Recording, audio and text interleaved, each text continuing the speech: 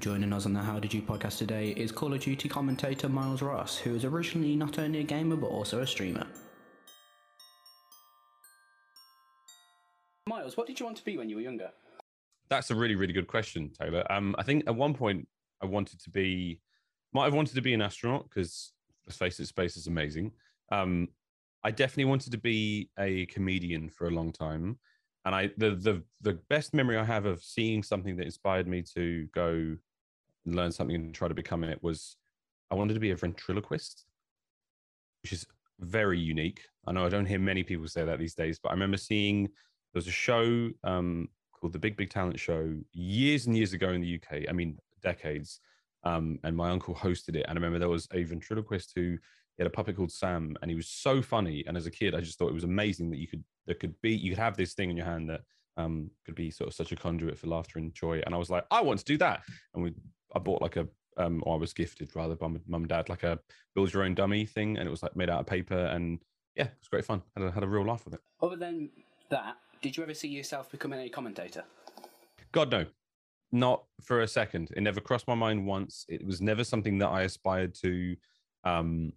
When I first started gaming and I was sort of made aware of MLG, as we all were, I remember watching Chris Bucket, Sometimes Giovanni, sometimes Shockwave, Gandhi, like the guys in the old Halo circuit, watching them work, and I loved it so dearly, but I wanted to be a player. I never, in my wildest dreams, thought that's the thing I would like to do.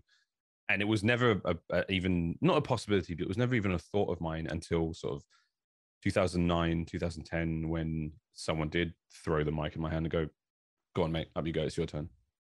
And that was pretty much it. But never, ever in my wildest years did I ever imagine commentary being the thing I wanted to do or would do. How was the journey from, say, London to Australia to now Los Angeles, where you're based?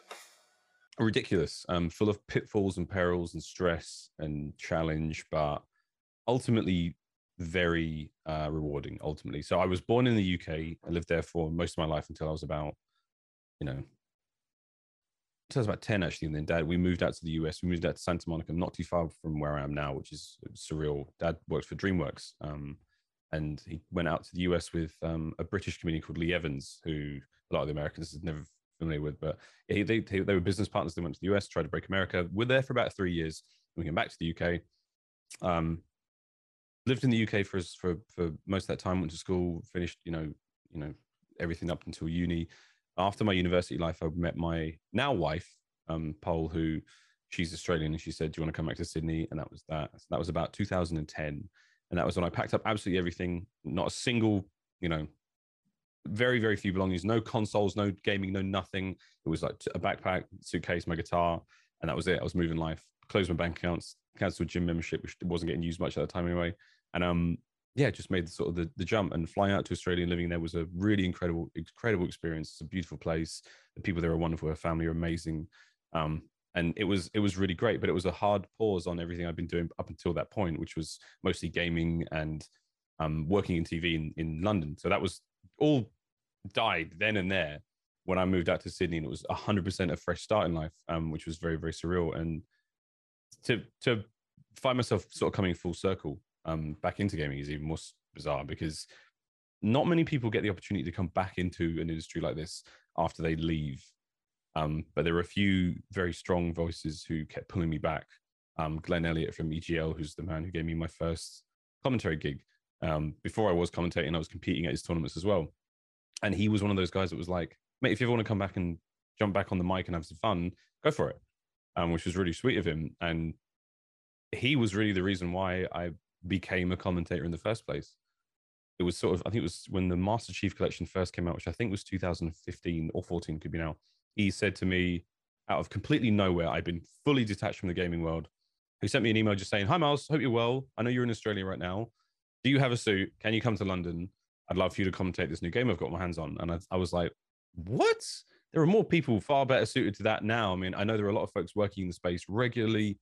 This was around the time that like Halo 4 was out. And there was like, I know Richard Sims was going strong, going hard in the paint, and Wonder Boy, Harry Chan, and they were both like working their asses off. Gaskin was there as well. And I just remember thinking to myself, surely this isn't it for me. But when he was like, "Come on, mate," he really twisted my arm and he was like, "You have to come down and do this." I was like, "Sure." So he paid for my flights and told me what was going on. And I was like, okay, cool. It's a Master Chief Collection, and that's that. And you're going to be working alongside Strongside, who was one of my, absolute gaming heroes, man. Strongside and Final Boss, those were the days. And we wound up having a really good tournament. It wasn't the best cast I've ever done, obviously, after 5 years out of action. But it was really fun, and it was a really cool experience. And I had a great laugh, and I just did what I knew at the time, which was try to be funny. In Australia, I was doing stand up in comedy clubs and mostly bars, and I was learning how to become an improv comedian as well. And these were the things that ultimately, when I look back, gave me the chops to sort of be able to perform in front of camera and be funny and engaging and all that stuff, even if I didn't necessarily know everything that was going on in game. Because at the end of the day, it's an entertainment form. No one's sitting here. This isn't an instructional YouTube video. We're trying to teach folks how to play the game. So that was pretty much what it came down to. And after that, the phone just kept ringing, and went back to Australia. And before I knew it, I was part of multiple, eSports. I was covering, Halo. I was covering some Call of Duty, Gears of War at times. I did a tiny bit of Rainbow Six. I did FIFA, Overwatch for a while. What else? God, there was loads of them. It was nonstop. And as I said, I was blessed to be in the position I was going back to Australia from that, where I met the guys from ESL Australia, Josh, Brad, Damon, Nick, amazing people. And basically they were like, let's get you across everything because we'd love to work with you. And we had a blast. We really, really did. It was mad. Yeah. You speak about your time in Australia and how you were presenting different TV shows. How was it with screenplay? Screenplay was absolutely breathtaking, mate. It was a really amazing, amazing experience. So a bit of context there. Screenplay was a TV show I presented alongside Nick Richardson, Nick Boy, and Stephanie Hexman Dixon, who are absolute legends in the Australian gaming world, like true legends. They came from a huge show out there called Good Game, which I knew nothing about as a bloody tourist. I feel like I spend my life wandering around, especially in this industry, blissfully ignorant about all the amazing people I'm surrounded by and their incredible histories and their just boundless talent. And I'm just sort of like, oh, hello, Mars. And they're like, hi, yeah. And people are like, do you know who that is? I'm like, no, they're just lovely to me.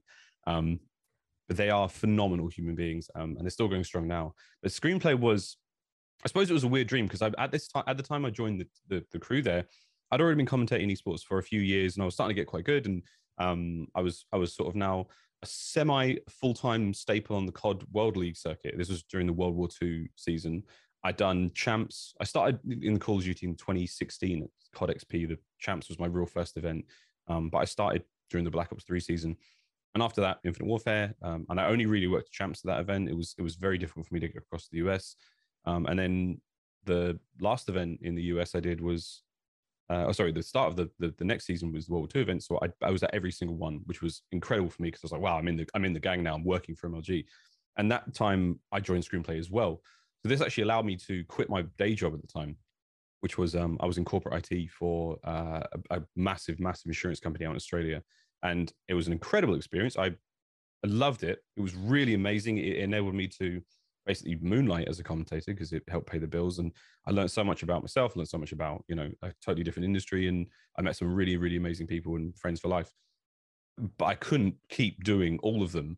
And when the TV show was like, we're going to need you in studio and in the offices for like sort of 3-4 days a week, I was like, well, I have to quit my job now. And I didn't end up quitting the job. I took a sabbatical, took a career break, which was also amazing. But the TV show was a dream come true, really. I come from a massive TV family, and the ability to finally get into TV, which is strange, because as the IT guy in the family, I was sort of like, the outsider, the outcast in a weird way. They were like, what do you mean?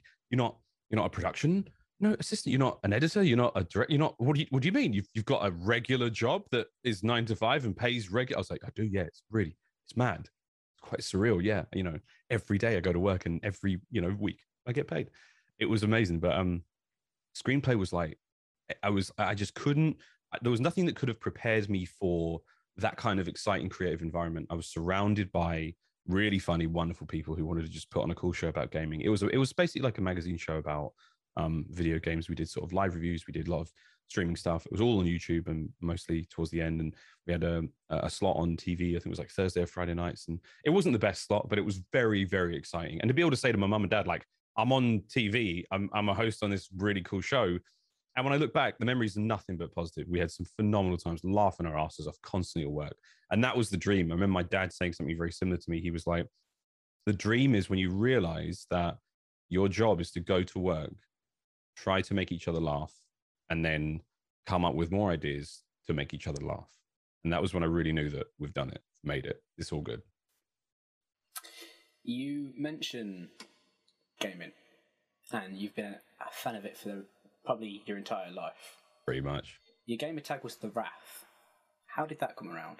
So my full gamer tag was actually Heaven's Wrath, right? Wow. And I should probably preface this with it was H, the number 3, A, big V, ENS, capital W, RA, 7H. So picture that, monstrosity in your head. And at the time, that was quite cool because it's sort of like it bobbed and flowed together. A lot of folks had like OO or XX or kind of things either side their names, which is what we did back in the day. The reason why I had a 3 and a 7 in there, fun story. Here comes the explainer. So 3 and 7 is it makes 10, right? 10 is the Japanese word for heaven. And my original tag, my very, very first game, online game name I had to grab, I played Warcraft 3 and I needed to create a handle there, a Battle.net handle, and I called myself Heaven Punishment. Heaven's Punishment was taken directly from a Tenchu game, which is an old PlayStation game where you played as a ninja. And there was Tenchu Stealth Assassins, and there was Tenchu, I think it was called The Wrath of Heaven. Or Heaven's, but I forget it now. I think it was The Wrath of Heaven. And I went with Heaven's Punishment, I think, at the time, because that was the coolest. I was into my sort of like, stories and mythology, and I was like, bit of biblical names, kind of cool, this is fun. And when it came to getting an Xbox and eventually getting on Halo 2, I changed it and pulled it right down to Wrath because Punishment simply wasn't going to fit. And then I got creative and carried away, and I was like, this is full circle again, like just coming back to the things I love and the stuff I'm interested in. So that is my full name. I dropped the Heavens when I got sponsored by Dignitas, and I was like, all right, I'm a pro now. I've got to tidy this all up. So that was when it became Dignitas Wrath. But to this day, Heaven's Wrath was my very first ever tag. I've got a shirt. I've actually got the jersey here. Hang on. Fantastic.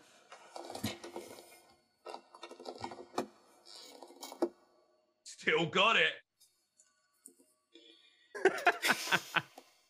Love it. The good folks at Dignitas. Still talk to some of them. OD's still in the scene. But yeah, great fun. Really great fun. Sorry for the listeners there. Obviously, I'm holding up a jersey with my name on it. But yeah, that was where the name came about from. And ultimately, I dropped my gamer tag when I became a commentator very, very early on because I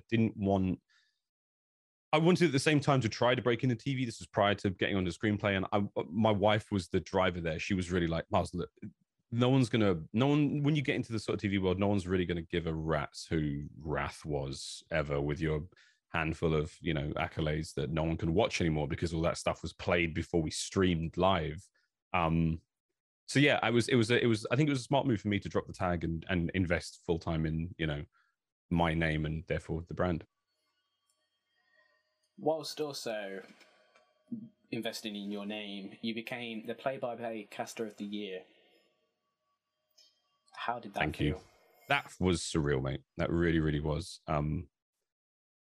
It's really hard to put into words what it feels like to be, I suppose, held in high regard in your industry, because we all suffer from imposter syndrome in one way, shape, or another. We're all human. But in that moment of not just the winning of the award, but also of the being nominated and seeing my name alongside some absolute titans in the industry, people I really look up to all across the board. I mean, Machine, Pansy, Artosis, like Captain Flower. It's non-stop. Intero, non-stop across that whole. I mean, I could honestly read all their names out. Real pillars of the industry who have either been here forever or are just, legends.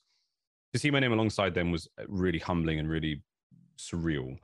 And it kind of just sort of, you have to stop with the imposter syndrome and be like, you're here now, live up to it and do a good job. And then to win it is entirely in a whole different beast in itself. And I'm immensely grateful for everyone who voted. I'm immensely grateful for the eSports Awards, the panel, and everyone who believed that I was deserving of it. And at the same time, I know everyone sort of says like, oh, awards don't mean anything. It's like it's either a strange popularity contest or it's fitting a certain niche or whatever. But I'm still like, I don't care. It is an incredible honor to be nominated, and it is even more of an incredible honor and a privilege to be the recipient of the award. So I'm very, very grateful. But mate, it's impossible to put into words. It really is. It's very, very surreal to sort of wake up and be like, wow, cool, I had a good year. And now I've got this totem, this sort of like metal totem proving it almost. The comments and the conversations I had that night, and I have been having with folks from all across my industry, has been absolutely surreal. And it's been a wonderful way to actually meet so many new people I've not met. You know, I got to spend a bit of time with Captain Flowers, who won it last year, the 2020 winner. And he was an incredibly lovely guy. He was so genuine. He was just overly enthusiastic about like how congratulatory he was. And I was like, God bless you, man. I spoke to Uber as well, Mitch, who, you know, I'm a massive fan of. I think Uber is a brilliant commentator and a really lovely bloke. And, you know, I hope he bloody wins it one day because he's been there enough. But yeah, mate, it's surreal and wonderful. And yeah, hope to do it again next year. I've got a few texts from some very good mates who are like, I'm coming for it next year. And I was like, yes, let's go. This is very good, friendly competition. But yeah, can't wait. You've spoken about how many years you've been in the industry. You've spoken about how you've gone from London to Los Angeles, all over the country. But recently, you were forced back home because of the pandemic. What was it like casting the Call of Duty League from home? Was it a completely different experience? We briefly chatted before this how it's literally on camera. What was it like? It was mad, mate. I mean, this room was where it all took place. This used to all be a gigantic green screen. My entire second bedroom, my wife and I have, it was utterly a studio, and it still is. You know, with camera equipment, we've got sound equipment, we've got everything here. It's all in here. The lighting. It was very, very difficult initially to wrap our heads around the fact that we were doing this online again. For a few of us, it was something quite familiar because a lot of us had cast from home anyway. Like I ran the entire, you know, ANZ circuit for World War II out of my study in Sydney. So I'm familiar enough with the way it works. You know, running your own broadcast from home is, you know, not a massive issue and something that we're all kind of used to. But at the same time, bringing the same level of intensity and showmanship and professionalism to a broadcast at times, I think was quite difficult. But as Chance and I said to each other at the start of the year, we were convinced that, you know, this is fine, and this might be like this for a few years. We don't know, you know, with the ever-changing nature of the virus. So we thought to ourselves, we're going to go in with absolute 110% every single day, no matter what. And I've held this sort of mantra, my axiom every day waking up was, this is a very strange and difficult time. I'm blessed to have a job during all this, let alone a weird job like this.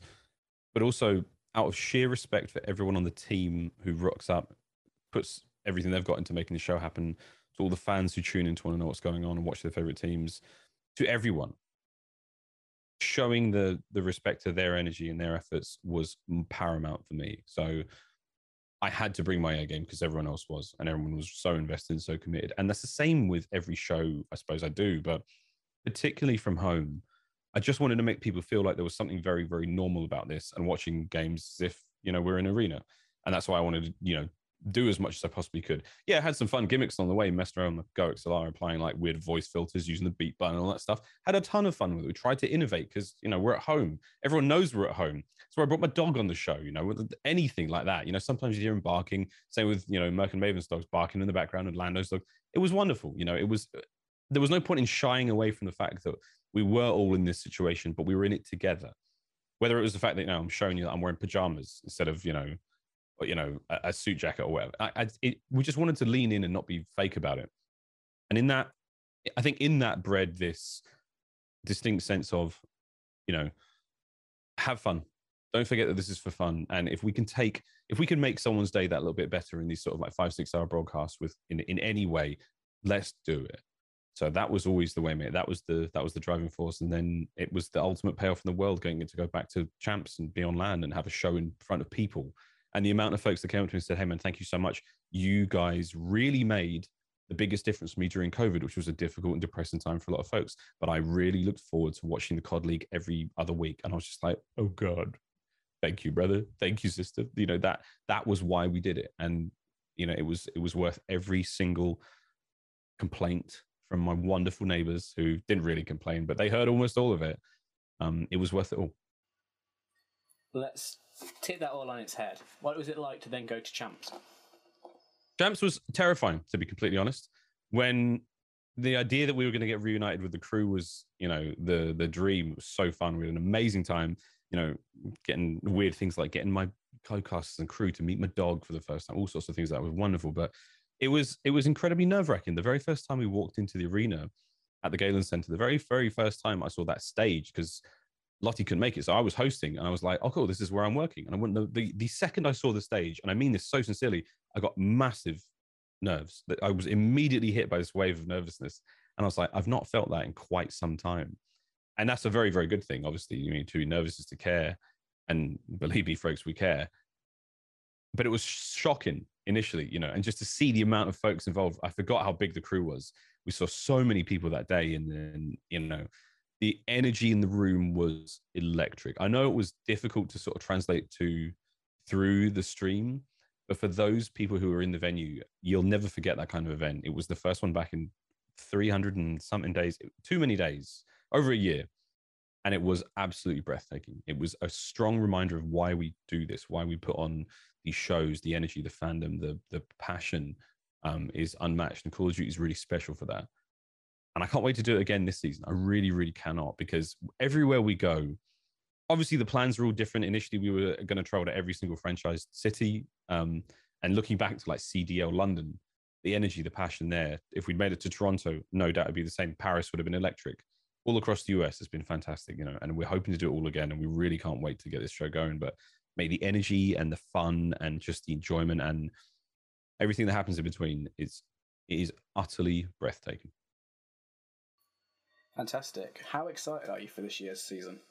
I'm really excited. It's difficult. This has been a weird off season. It feels like 20 minutes, maybe 3 weeks at most. We're really excited for what's coming. I don't know what's coming totally yet. I've seen some plans and I know it's good, and I've heard some murmurs. I'm really excited. I like Vanguard a lot. I think obviously it needs a lot of work in the state it's in right now, which is cool because we know Sledge are working on it. We've already got the bomb glitch fixed, and I know there's tons of other things they're working on, which is really cool. And I'm just excited to see what happens. I know we've got rank play on its way as well, which is really good, and that's coming sooner rather than later, which is also brilliant because, I mean, it's a very, very important facet of a game, and I think everyone knows that now. And I think, if anything, I'm looking at Halo's newfound success again, which I'm super happy about. It's really nice to have a ranked mode in a game that just lets you play against players who are also going as hard as you are, and as competitive gamers, that's all we want. So yeah, it's been amazing, mate, and I can't wait to see what's going on there. And I'm looking forward to seeing what the Vanguard season has cooked up for us. I love the teams.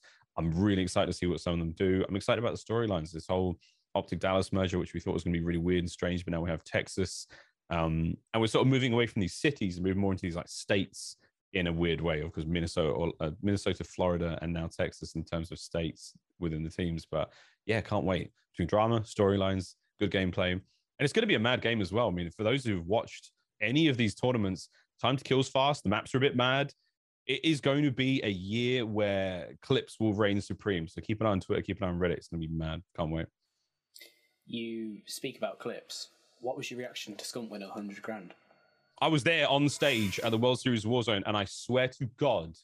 So we joked about it at the start of the World Series Warzone show, where in the prelude, I was like, Scump, how you feeling about it? And he was like, my bar is so low. I don't know what's going to happen. I've not played this game much, And I was like, well, it's good that your bar's so low. It's good that your expectations are way down there. Because imagine what the newspapers will read when you win it. And oh my God, mate, so Ali Cat on show, behind the scenes, this is while Merkin made from casting, she brought up Scump's stream on her iPad. And she was watching all of it. And she was like, he's in a bush. He's in the final 10. And she was sort of commentating the match as it went along. And she called him to win the whole thing no matter what. She was like, I think Scump's got it. He's the king for a reason. And we were all kind of joking like, oh, yeah, everyone always picks Scump for something. Blah, blah. But when he actually did it and the journey he took to get there, everyone else in the game was running, stuns and riot shields. Scump just ran his EM2 and a Diamati, which ripped his way through some unbelievable players. And it was a historic moment in Call of Duty for me, because there's been this never-ending discussion between pro players and content creators and Warzone streamers, who's the best. And to see Scum kill his way through some of the most well-decorated and successful Warzone players, Huskers, Maipo was in there at the end. I forget who the fourth or fifth kill was, and then to 1v1 Aiden to win the whole thing. It could not have been any more brilliant. I couldn't have imagined anything better. I couldn't have written anything better. I wish I could bloody write this. I wish I could stage all this stuff, because I would try to get a similar sort of situation. When Scump won, I really did jump out my chair and scream yes, as though we'd won, like my team had won. And that's nothing against the Warzone guys. I love them dearly. Like, some of them are really, really good friends, and I wish them all continued success going into Caldera this season. But at the same time, I'm a comp player. I have always been a comp player. I will always be a comp player. So to see Scumpy, and that moment in time, he represented all of us in the CDL. He represented all of us who prefer, 4v4 arena style gameplay to battle royales. To see him come out on top, it was so electrifying, man. It was perfect. If you had to choose maybe a present or a past kind of CDL player to then take the content creator route, who would it be? That's a really good question. I still believe, and I think it might still be the case, but I think Envoy could be really good for that. I know Hector was kind of grooming him to be the next Scump. Everyone's calling him the prince to his king. And I don't doubt it. He's a really good bloke. He's got an amazing story.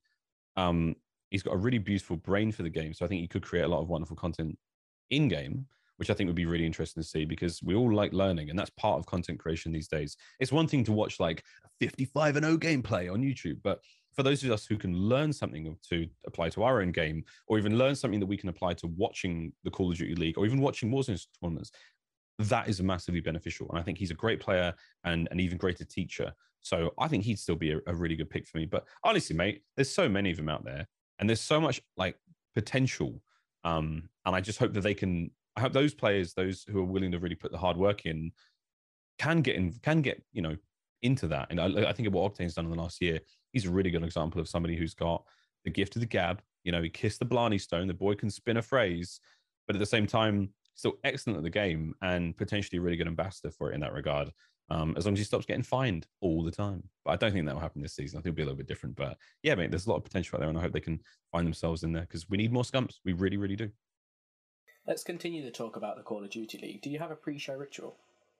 Yeah, Chance and I, so my pre-show ritual right now, especially working from home, I get a great big coffee from my local place and I get a breakfast burrito, which is probably not the healthiest way to start every single show day, but I don't care.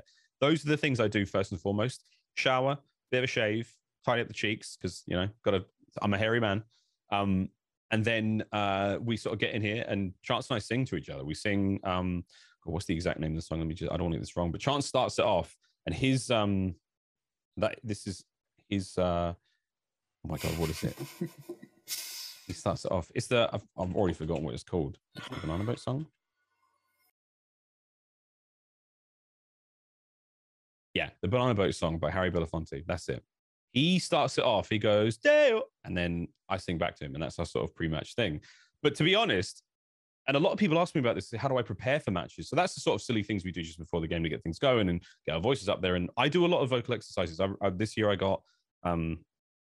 with the notion that I'm using my voice constantly, I've started taking singing lessons, and predominantly not so I can sing, because I would love to be able to sing more so. And I'd ask my teacher was like, what do you want to do? And I was like, I'm more than anything, I want to know how to take better care of my voice. I want to know how to warm up my voice properly and potentially warm down my voice, and any things in my day-to-day life that are impacting my voice's, strength or whatever. I'd like to be made aware of that. And then she was like, yeah, but we got to learn a song. I was like, all right, go on, let's do some Queen. I want to sing like Freddie Mercury. And let me tell you, friends, Freddie's a beast. We don't call him the absolute front man of all time for a reason. He's unbelievably difficult to do.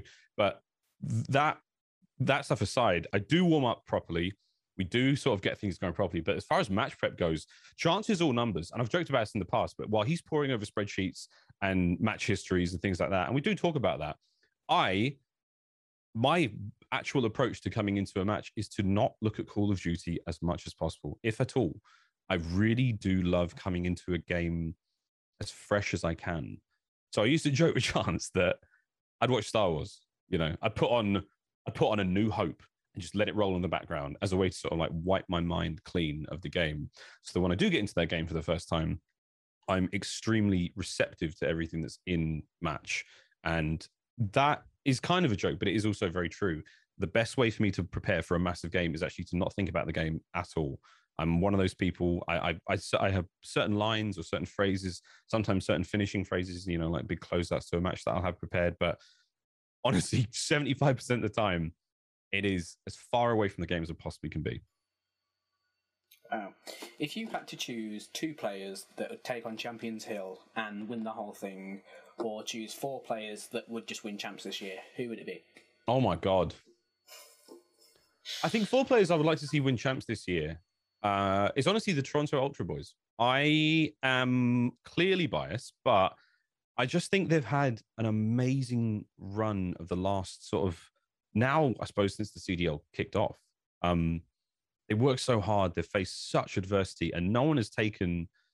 And I said this at Champs as well. And I remember talking to Paul, who's the owner of Atlanta FaZe, and he was like, I'm so glad you picked FaZe. Sorry, I'm so glad you picked Ultra to win the whole thing because I believed in everything you said. At Major 5 in the Cold War season, Toronto were reverse swept 5 maps in a row. This has never happened in Call of Duty history. It may never happen ever again. And the Rocker resurgence or the Rocker revenge, whatever you want to call it, the resurrection, Minnesota Rocker embarrassed them beyond belief. And I can't imagine the absolute pain and sorrow and abject misery that those boys felt that day because they were up 5 maps to nothing and then they lost, 4 maps to nothing, and then they lost 5 in a row to lose the tournament. And this would have been their second major win in the year, which would have been great for them and would have set them up really good for going into champs against FaZe. They're unquestionable, their rivals. But they lost it. And I will never forget their faces on that stage. I will never forget the tweets that they sort of sent out afterwards, ever. And I thought to myself, they're going to come back stronger than they could have ever come back before. Everyone said they were done, the year's finished, they're over, they're rubbish. And I was like, no, no one's faced a loss like that before. And they are going to bounce back from this. And we should all be very afraid of Toronto Ultra because there's something about playing when there's something to prove. We've all seen The Last Dance. We've all seen Michael Jordan talk about how it gets personal. Things get personal. Well, let me tell you, mates, I reckon if you are a member of that Toronto Ultra team and you received thousands and thousands of tweets, messages, posts on the internet, comments on Instagram, you name it, saying you're this, you're that, you're rubbish, you don't deserve this one, you should all retire, that team should be scrapped, whatever. Nothing in the world could fill you full of more power than that. And to see those guys go to the bitter end against an incredible team like Atlanta FaZe was really wonderful for me. So I think to see them win it this year would be it'd be really special after everything they've gone through. Truly. Who is your rookie of the year? Oh, it's Insight, without a doubt. And yeah, I am biased, but also, and I will back this up because a lot of folks said it should have been Hydra. A lot of folks said it should have been Standy, and they're brilliant players in their own right. But for me, Insight joined that team and they immediately won the major. He broke the Search and Destroy kill record against Under Thieves in his very first match. He turned heads without a shadow of a doubt, and he turned them from a very, very mediocre team to a brilliant team overnight. And I think Jamie Craven, you know, obviously I'm biased as hell. Like he's a good dude and who's talked about this a fair amount. But at the end of the day, he turned that team into a winning team, to a championship team. Hydra and Standy, they got there eventually, but it was still very, very mixed results. I think Hydra will be a force to be reckoned with for the rest of his career, without a shadow of a doubt. That New York team next season will be very dangerous. But for me, the immediate impact and the transformative impact that Insight had on this squad, you can't argue with. Yes, Minnesota did eventually win a major with Standy, the most famous major of all time. But their success was so hit and miss. It was so up and down. Ultra were very, very consistent. And to that, I credit Marky B, the choice of bringing on Insight, which I think actually might have been, is it Flex? I forget. I don't remember the exact story, but for me, he is the rookie of the year. He replaced Methods. Do you see Methods either becoming a substitute for a team, or do you see him taking the content creator role? He can do whatever he wants, frankly, man. Methods is a really talented bloke. He's a good guy, and he can honestly do anything he sets his mind to. Hell, I wouldn't mind having him on the desk. I think he'd be good on the desk. I think we can put him on the mic at times. I think he'd be a lot of fun there. He's obviously very confident, very charismatic. He knows what he's talking about. I'd love to see him do that. I really, really would. But he can go to any team he wants to, frankly, and I hope he gets on a team. I hope that whatever's happening with this next final slot in the league, it is him. I know he was devastated because I think there was rumors going around that he was going to be part of the Washington team that fell apart. That would have been phenomenal because he's still a really, really good player and he's bloody hilarious. Can I swear on this, by the way, Taylor? Can I let rip? Fuck yeah, man. He's great. I love him. Methods is a good bloke and he's still great at the game and he's got a long career ahead of him as far as I'm concerned. Talking about careers. Let's redo that. Speaking about careers, if you had to bring back a team from the past, retired COD goats, anything like that, who would it be? Ooh. I miss watching Jerd play. I must admit, he was a really exciting player to watch. I miss watching Formal play. I know I can watch Formal play. He's streaming every day, but a lot of the players we lost this season Karma, we lost in 2020. You know, didn't want to play Modern Warfare anymore. It's fair to him. He's still unbelievable. When I first joined the COD scene in 2016, halfway through the Black Ops 3 season, I didn't know anything about COD, and everyone sort of got me up to speed as quickly as they possibly could. Shout out to the guys at ESL Australia, everyone on COD Reddit, like, you're all amazing. That Optic Dynasty team I saw play were really, really something special, because I know throughout IW they were untouchable. But during that Black Ops 3 season, watching them play, it was really exciting, because I knew that they were the true fan favorites, and I knew that they weren't quite the best team, that they were good, but they definitely weren't the best team. And that was so exciting for me to root for them at that point in time. Obviously, watching them lose was also amazingly exciting as a kind of neutral. But as far as like bringing an old team back, I don't know, man. I would just have to say that all the sort of champions who have retired this last 2 years, JCap, you know, Apathy, Slack. Well, no, Slack's still kicking. Apathy's gone. There's a lot of players out there who I do wish stuck it out, because I know the league is difficult for a lot of them. There's so much talent now that it's getting harder and harder to compete. But yeah, I miss the old heads. I miss those old heads. What about Epsilon or Splice with the Swanee, Jerd, Madcat, those kind of guys? Legends, man. Absolute legends. I know Madcat's still about. Swanee's vanished off the face of the planet again. I know he does that, which is cool. And if he ever wants to come back, there's a spot for him on the desk, I can assure you that. He's a very, very good bloke. I miss Madcat a lot. He was one of the best European players in my mind. And whenever I saw him play, I was always blown away. And it was so easy to get behind him. Like, Dylan's he's an absolute man. He was one of the people when I first joined the scene, he was really, really nice to me. And I respect that a lot, especially when you're a competitor. Last thing you want to do is like sort of try to be sort of nice to like the new bloke coming in who doesn't really know anything. But no, he's a really, really good guy. Much love. So I've reached out to a couple COD pros, and they had a few questions. Let's go. Let's have it. How can I grow a beard like you? Ask me. How can I grow? Make sure you add this. How do you spell luscious? How do you spell luscious? Oh my God, Standy. What a gem. What a good egg. Well, luscious. So, I mean, the best advice I've got, which I give everyone else, is time. Shave it lots. It's just like your pubes. Remember the first time you shaved them, they came back with a vengeance. It's the same thing. It's just on your face. Give it lots of time. Folks who are like, oh, do I need oils and special? No, you just need to let it grow, shave it, let it grow, shave it. And within time, you will get a full face of hair. And not everyone gets the full face of hair. Some folks I know get that cool, like Keanu Reeves beard, bit of space either side and all that. I mean, everyone's different. Everyone's got a different facial hair growth pattern.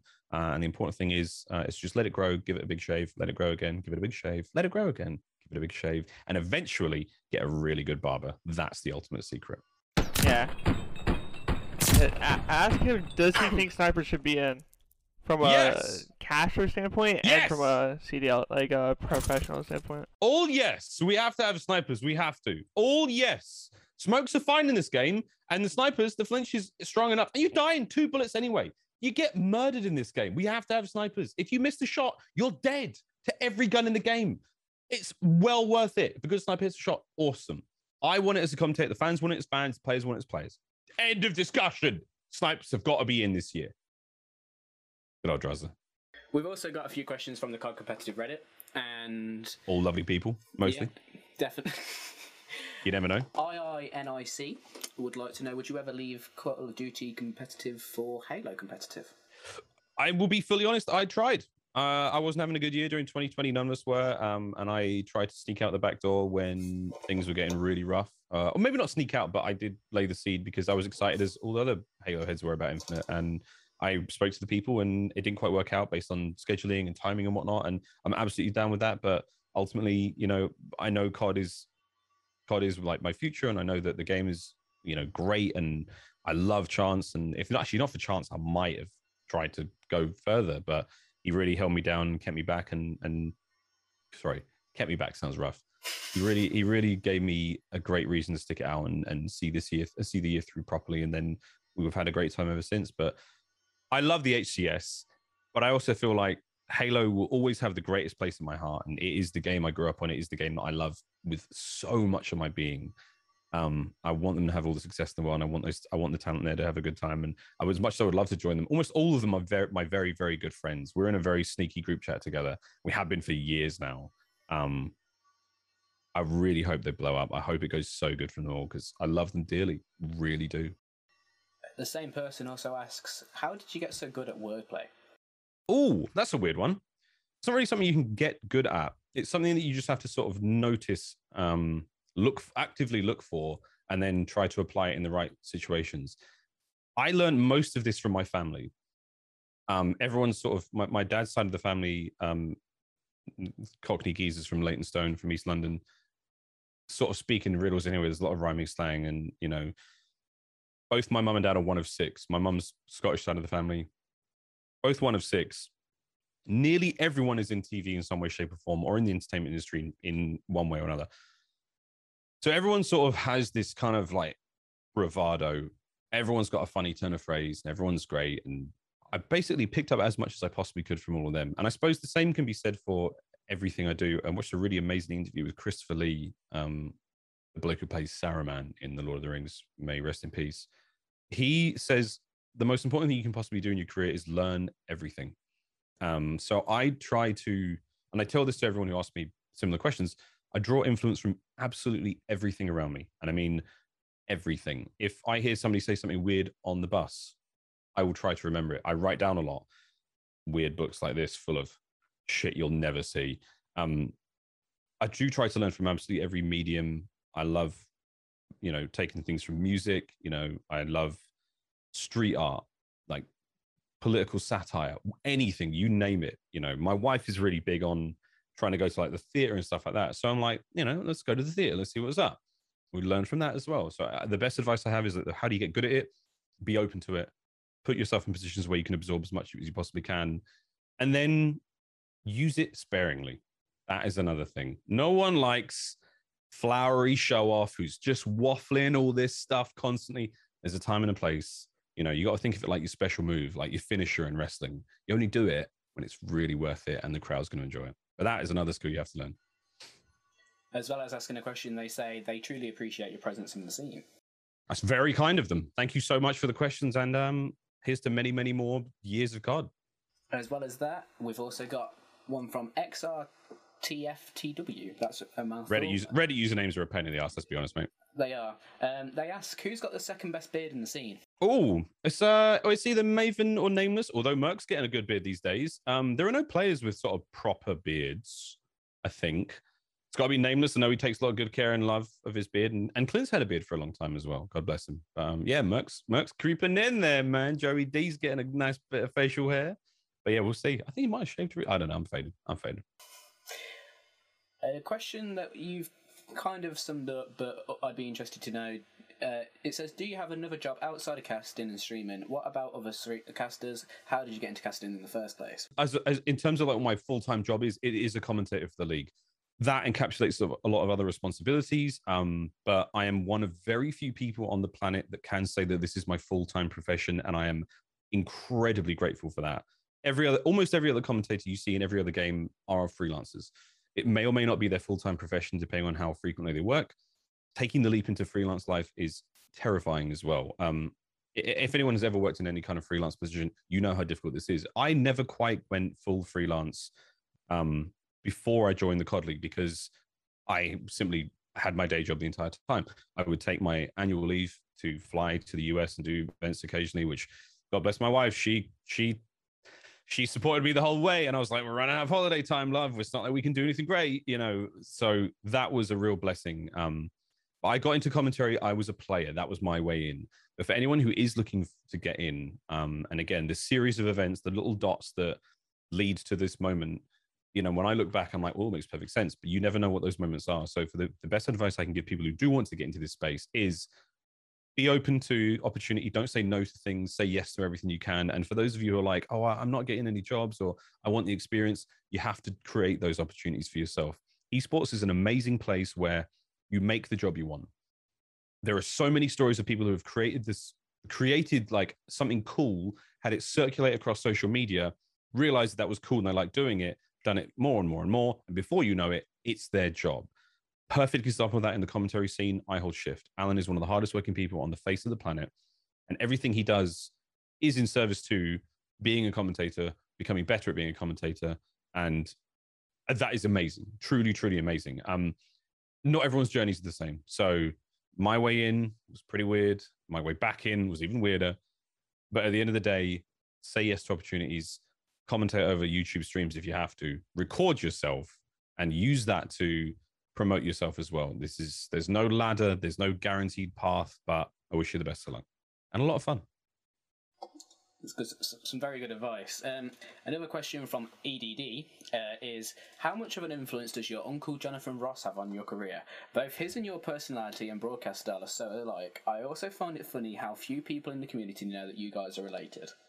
We are related, yeah. Uncle Jonathon is a legend. Obviously, he's got a bloody OBE. I don't think I'm getting one of those in my lifetime, but we'll see. It's difficult for him not to have an influence on my style and whatnot, but I never wanted his job per se. I mean, I wanted to be a stand-up. That was my sort of thing, but it's impossible to not have influence because the whole family's like that. You know, my dad's entire family, you know, are all mad, loud extroverts. And I mean, mad. It's great fun. Christmas was amazing when we could do it in person. So it's not just him. It's my dad. It's, you know, my Uncle Paul, who's a genius. It's my Uncle Simon, who's also an incredible genius. My Uncle Adam, who's a legend. You know, my Aunt Lisa, who's just phenomenal. It is surreal. You know, they're all mad. So it's not just Jonathon, but he's obviously a big influence. He's the big one on telly. But it all really comes from my grandma, who passed away in 2019, just before the CWL season started. She was the biggest and maddest of them all. She had so many stories. She had stories of show business, and she was so great at like networking, and everyone knew her. So she was this sort of like incredible influence on all of us. You know, she would walk through the town square where she lived in Hitchin, and I mean, everyone knew, oh, Maureen, how you doing? How's things? Oh, we saw Jonathan's show. Isn't that great? Yeah. And she had a story for everyone. She knew everyone's name, and she really was this incredible force of nature. And I suppose she is the greatest influence on all of us that we could have ever asked for. But Grandma Ross really, she kicked more ass than anyone, and she's the real reason why, you know, when I enter a room, I try to learn everyone's name, try to make everyone laugh, try to make sure everyone's having a good time. That is it. So more than anything, it's my grandma. May she rest in peace. May she rest in peace indeed. Let's completely change it up. Infectious Pineapple, who is an LA Thieves fan according to the Reddit, wants to know what your favourite dinosaur is. Favorite dinosaur, probably the Velociraptor. I think the Velociraptor is a fearsome predator. And when I look back at like their appearances in the Jurassic Park films, always probably the best scenes. In the first one, the whole kitchen scene. In the second one, when they're like in the tall grass bit, shit, terrifying me as a kid. Amazing, absolutely amazing. After that, it gets a bit messy. And then eventually Chris Pratt like made them his mates, which I suppose was whatever. But I'm a big fan of the raptor. I think it's a very, very cool dinosaur. All dinosaurs are pretty cool, to be honest. Amazing. And now the idea that they actually had feathers, mental. Amazing. What a great question. Completely random, but it is what it is. Another one that is briefly mentioned recently in the podcast, but Sir John 1995, who is from Scotland, which is, I'm guessing, would have asked this question, sorry. Hi Miles, I noticed that you have a both an English and a Scottish flag on your Twitter, and was wondering what your link to Scotland is. My mum's from Scotland. Mama Ross, she was born in Edinburgh, but most of the family live in Glasgow. We spent a lot of time there as kids. Scotland is one of the most beautiful places on the face of the earth, and I will always love Scotland as long as I live. And of course, my surname Ross, which is confusing enough because it's my dad's surname, is a famous Scottish clan. You know, Ross is a Gaelic word that means promontory or hill. And when I married my wife in 2018, I wore my family's kilt, the Ross tartan, which I don't have here, but mum and dad are bringing it, and I'm very excited to whip that out on broadcast soon. But yeah, that's so I'm Scottish mum, English dad, and as far as I'm concerned, when people say where are you from, I'm like, I think I'm from Britain, because You know, I'm trying to sum up the whole island there, but Scotland has a really special place in my heart, and I love it dearly.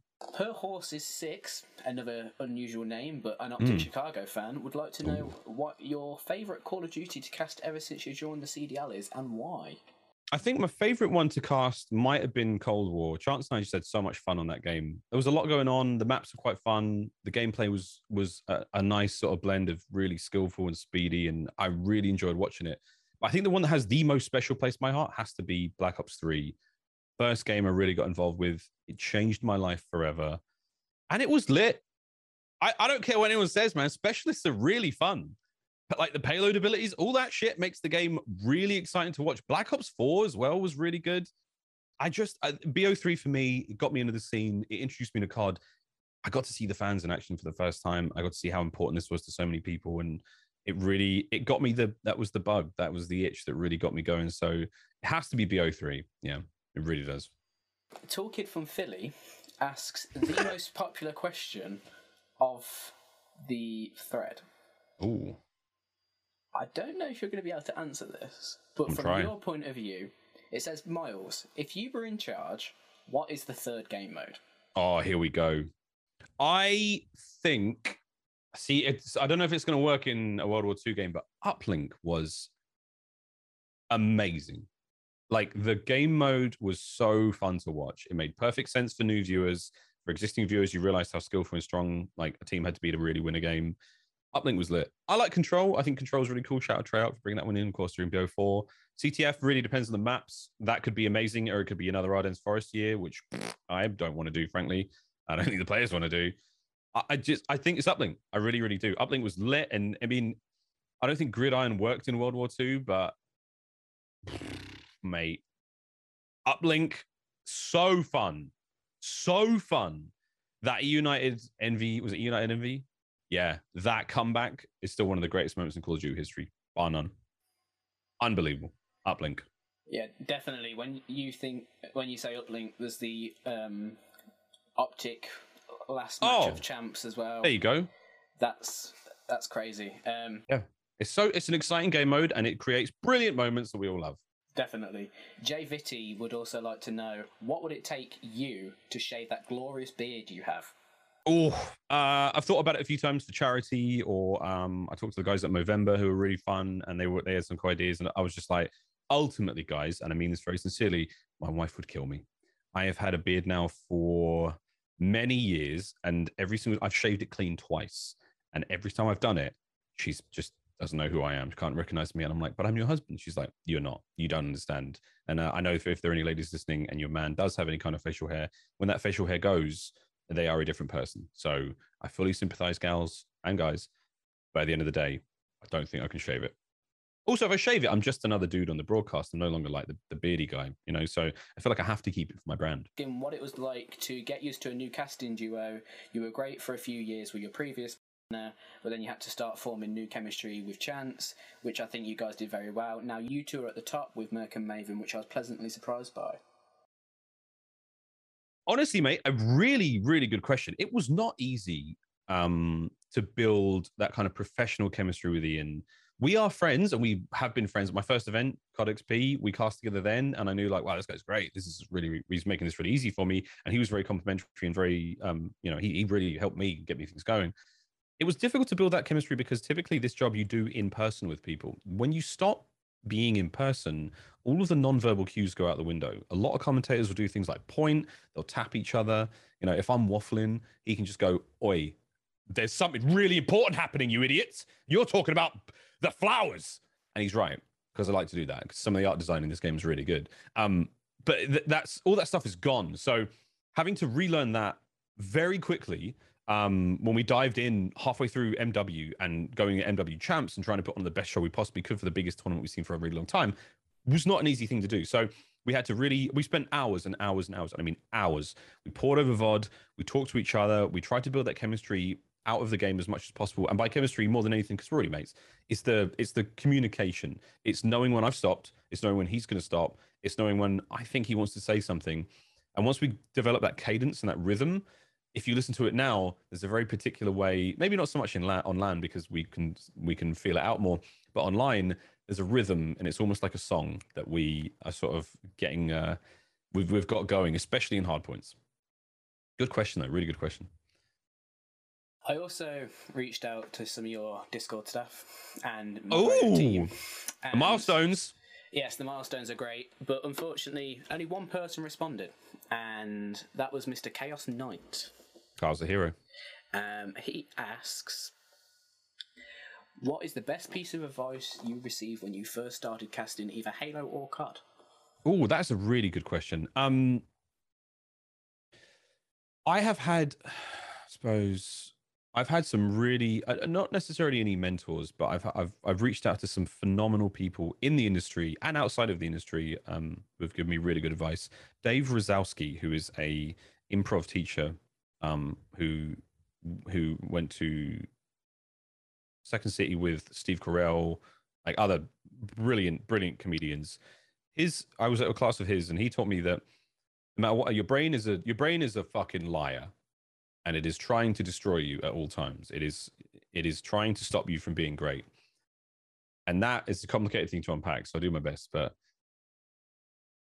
it's basically let me rephrase that, because there's a lot to cover here. But your brain is a liar and it's trying to destroy you. Also, that take what you do very, very seriously, but don't take yourself very seriously. Is another great piece of Rosowskiisms. He was a really, really great teacher. Other good piece of advice I received was from a guy from ESPN. His name was Gus, who was an astonishing talent coach who really, really went deep with us. He said, if you're on broadcast, I want to see, of the many things he said, if you're on broadcast, I want to see 5 elements. I want to see at least 3 elements as Miles' personality. So I want you to give me 5, and then at any time, show me 3 of them, which is a difficult thing to do, but that was also very, very helpful. Very, very helpful. And I suppose the last piece, I'm trying to think of any more good advice. I've received tons of good advice. I've written all of it down, but the ones that really, really stick with me, are probably those 2, which is, I mean, honestly, trying to have fun more than anything. Carl, we can talk about this for hours if you'd like, sir, because there's a lot here to unpack. Let's turn it all back to yourself. Where do you see yourself in a year? Oh, God knows. No idea, mate. Probably still casting Vanguard. From this exact moment, it'll be whatever COD's next. Who knows? MW2 or whatever. I don't know. The rumors. I think I would like to stay with Call of Duty for as long as I possibly can until sort of COD's done with me. I like it here. I like the fans. I like the game. I like the people I work with. I love Chance. Really love Chance. You know, he's great, and I hope he never sees this.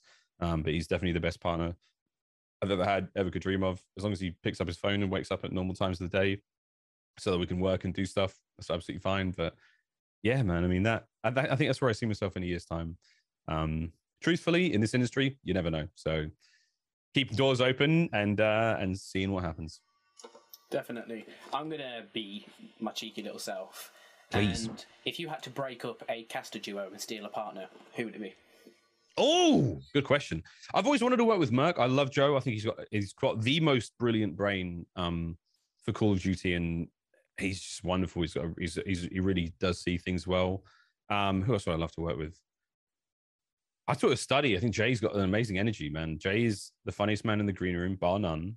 No one makes us laugh more than Study, and you guys don't always get to see that on broadcast, but you know, he's quite new here, so he's learning, he's getting around it, and he's more and more Study is coming out, which is so good. Because anyone's ever watched Study's streams, and I saw a Reddit thread about this recently, like he is fucking hilarious. He's got the most unbelievable energy.